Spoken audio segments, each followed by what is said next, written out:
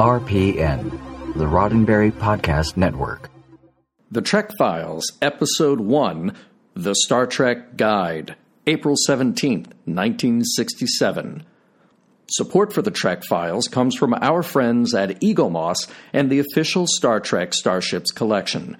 Get the first starship in the collection, Star Trek The Next Generation's Enterprise D, for only $4.95 with free shipping when you sign up now at st-starships.com/The Trek Files.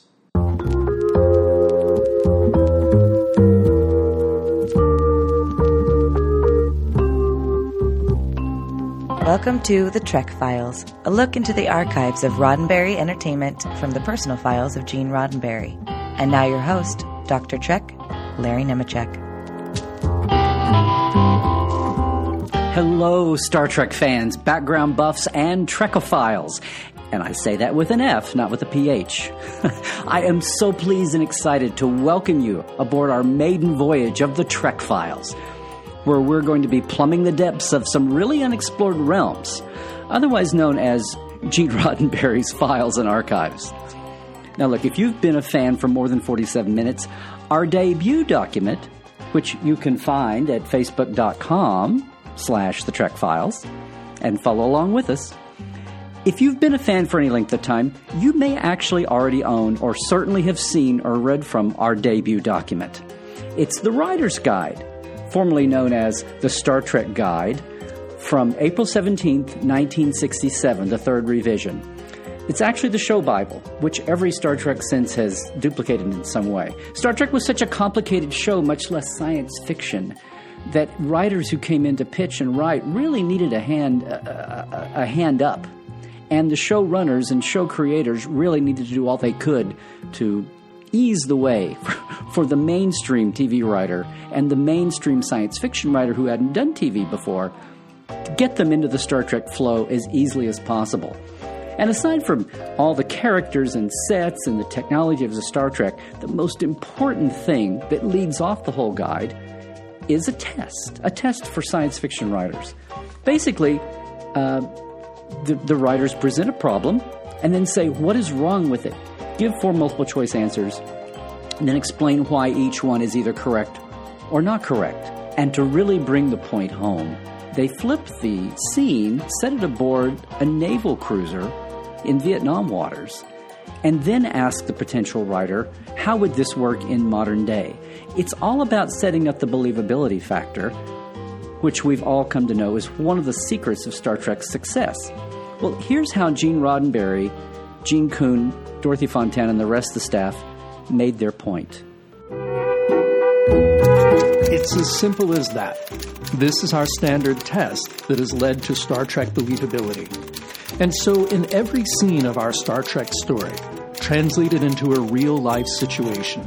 Or, sometimes as useful, try it in your mind as a scene in Gunsmoke, Naked City, or some similar show. Would you believe the people in the scene if it happened there? If you're one of those who answers, the character acts that way because it's science fiction, don't call us. We'll call you. We'll be right back after a short word from our sponsor. Star Trek fans, your ships have come in. The official Star Trek Starships collection from Eaglemoss is the ultimate collection of the most significant vessels from across the Star Trek universe, from the original series to Star Trek Beyond and beyond. Each ship is cast in a specially formulated metallic resin and hand-painted with reference to actual production models. Each also comes with a display base and collector's magazine featuring behind-the-scenes info, original design sketches, and a breakdown of technology on board. Start your collection today with the USS Enterprise 1701D for only $4.95 with free shipping. New models ship twice monthly, and you may cancel your subscription at any time. For details on the entire collection and to order, visit st-starships.com/The Trek Files. Make it so at st-starships.com/The Trek Files.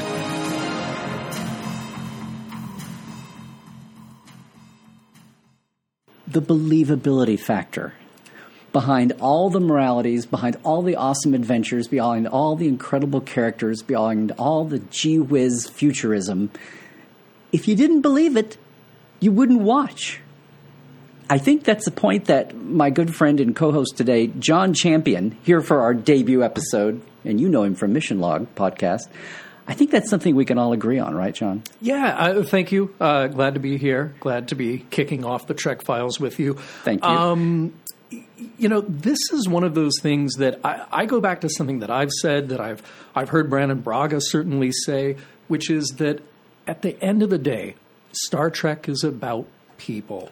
It is about the people on screen and the people watching and whether or not they can relate. And if you don't have that, then your show's not going to last. If all it is just a morality tale and just science fiction adventure, well, there have been shows like that.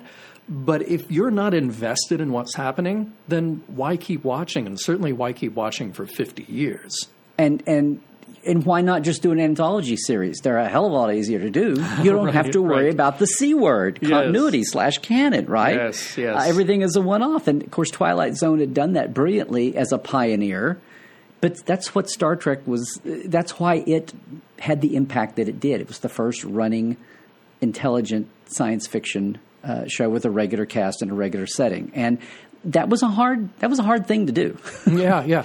I mean, the Writer's Guide that we love is a Bible for it wasn't written for fans. It wasn't the world's first encyclopedia or concordance. It was written as a professional Hollywood guide to save Gene and Gene Roddenberry, Gene Kuhn, Dorothy Fontana. It was to save them all a hell of a lot of time in their rewrites. Right. But it's interesting that we talk about the characters and shipping and the plots and the morality tales and all of that. But again, the other passage I remember so well back in the day when there was nothing.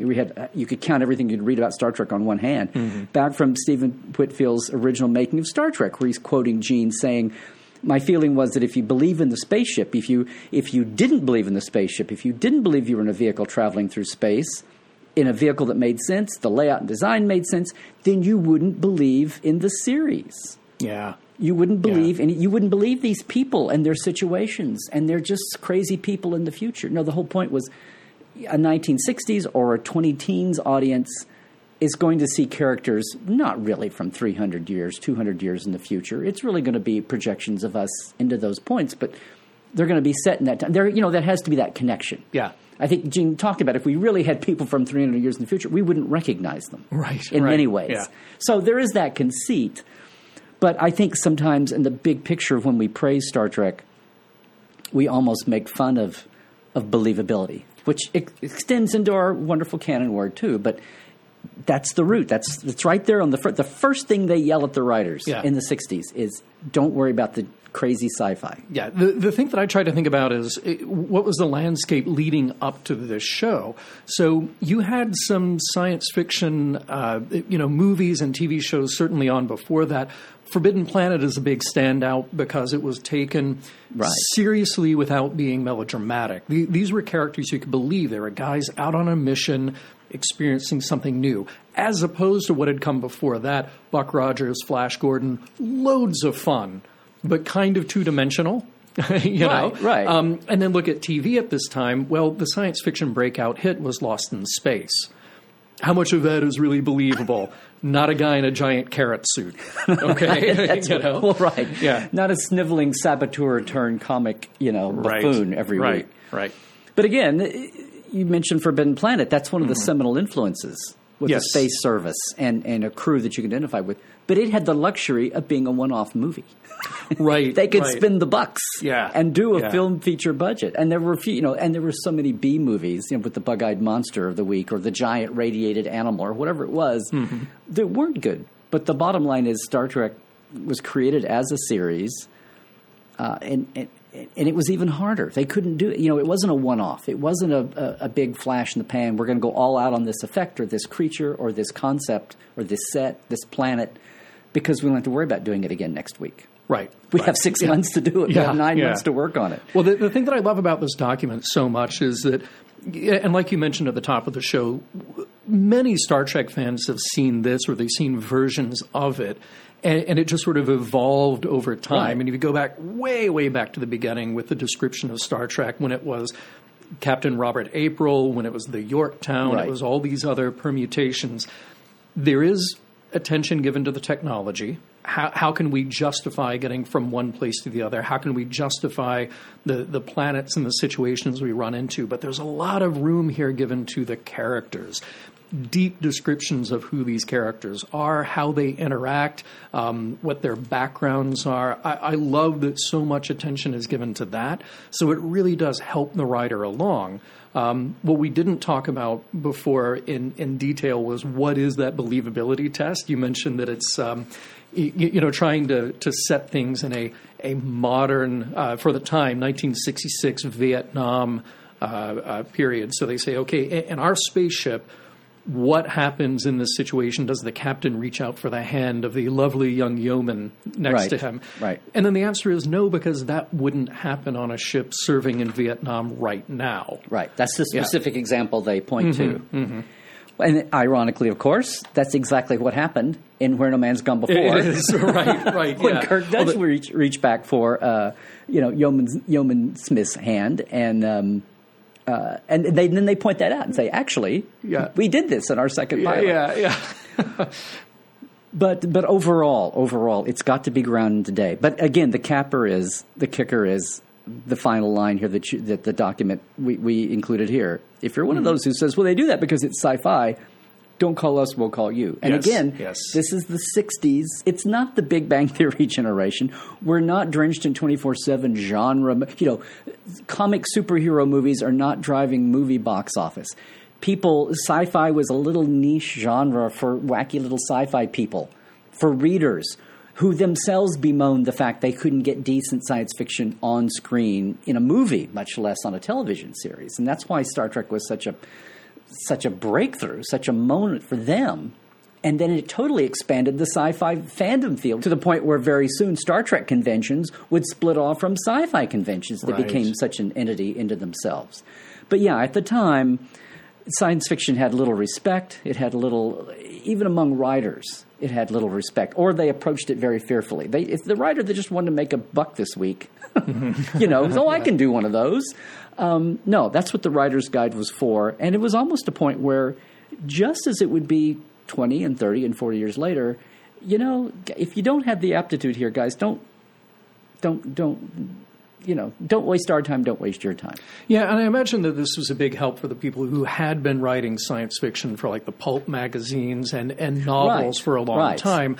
Not to say that they were any slouches of writers, but this is a different format. It's a different sort of set of parameters that the producers here wanted out of those writers. Well, the other side of the coin was you had TV writers trying to learn science fiction. You had Harlan Ellison and Ted Sturgeon and Norman Spinrad, who were not script writers, who had great ideas, and Bob Justman pulling out his hair. I can't produce this. I couldn't produce this as a movie, much less as a weekly TV show. Trying to shoehorn these great sci-fi writers on the other side of the fence into a producible shooting script, which, if nothing else, we got all the wonderful Bob Justman memos. Yes.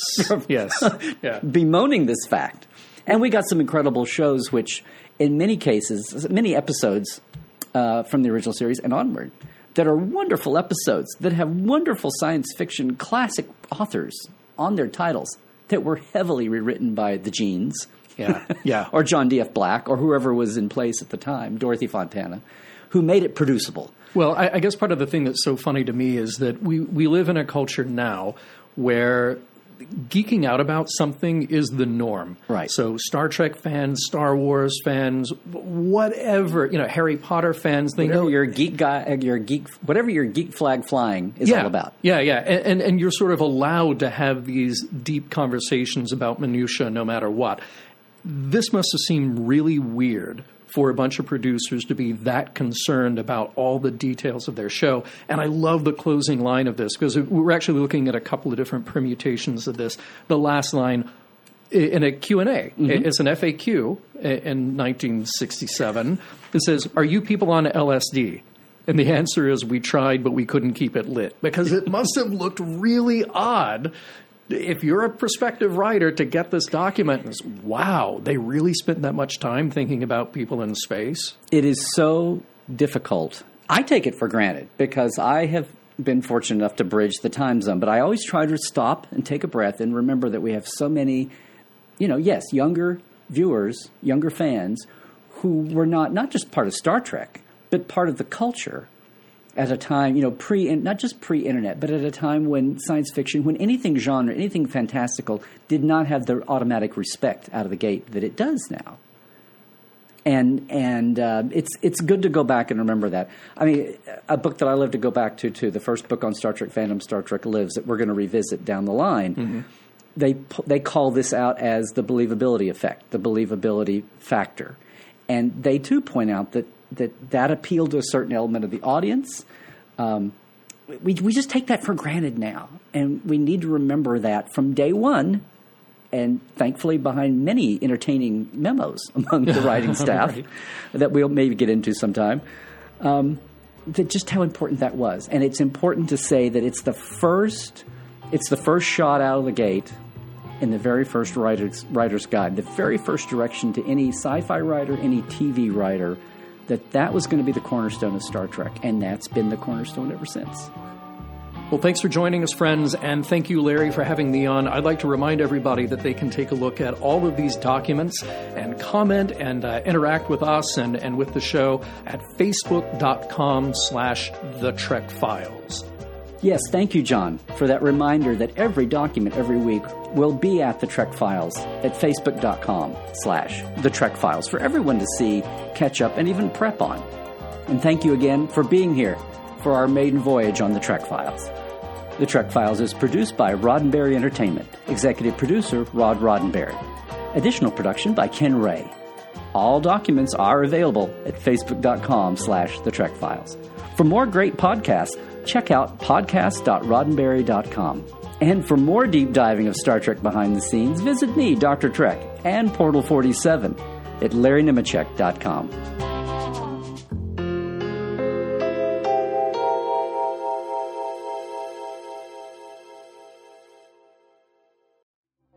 Podcast.roddenberry.com, the Roddenberry Podcast Network.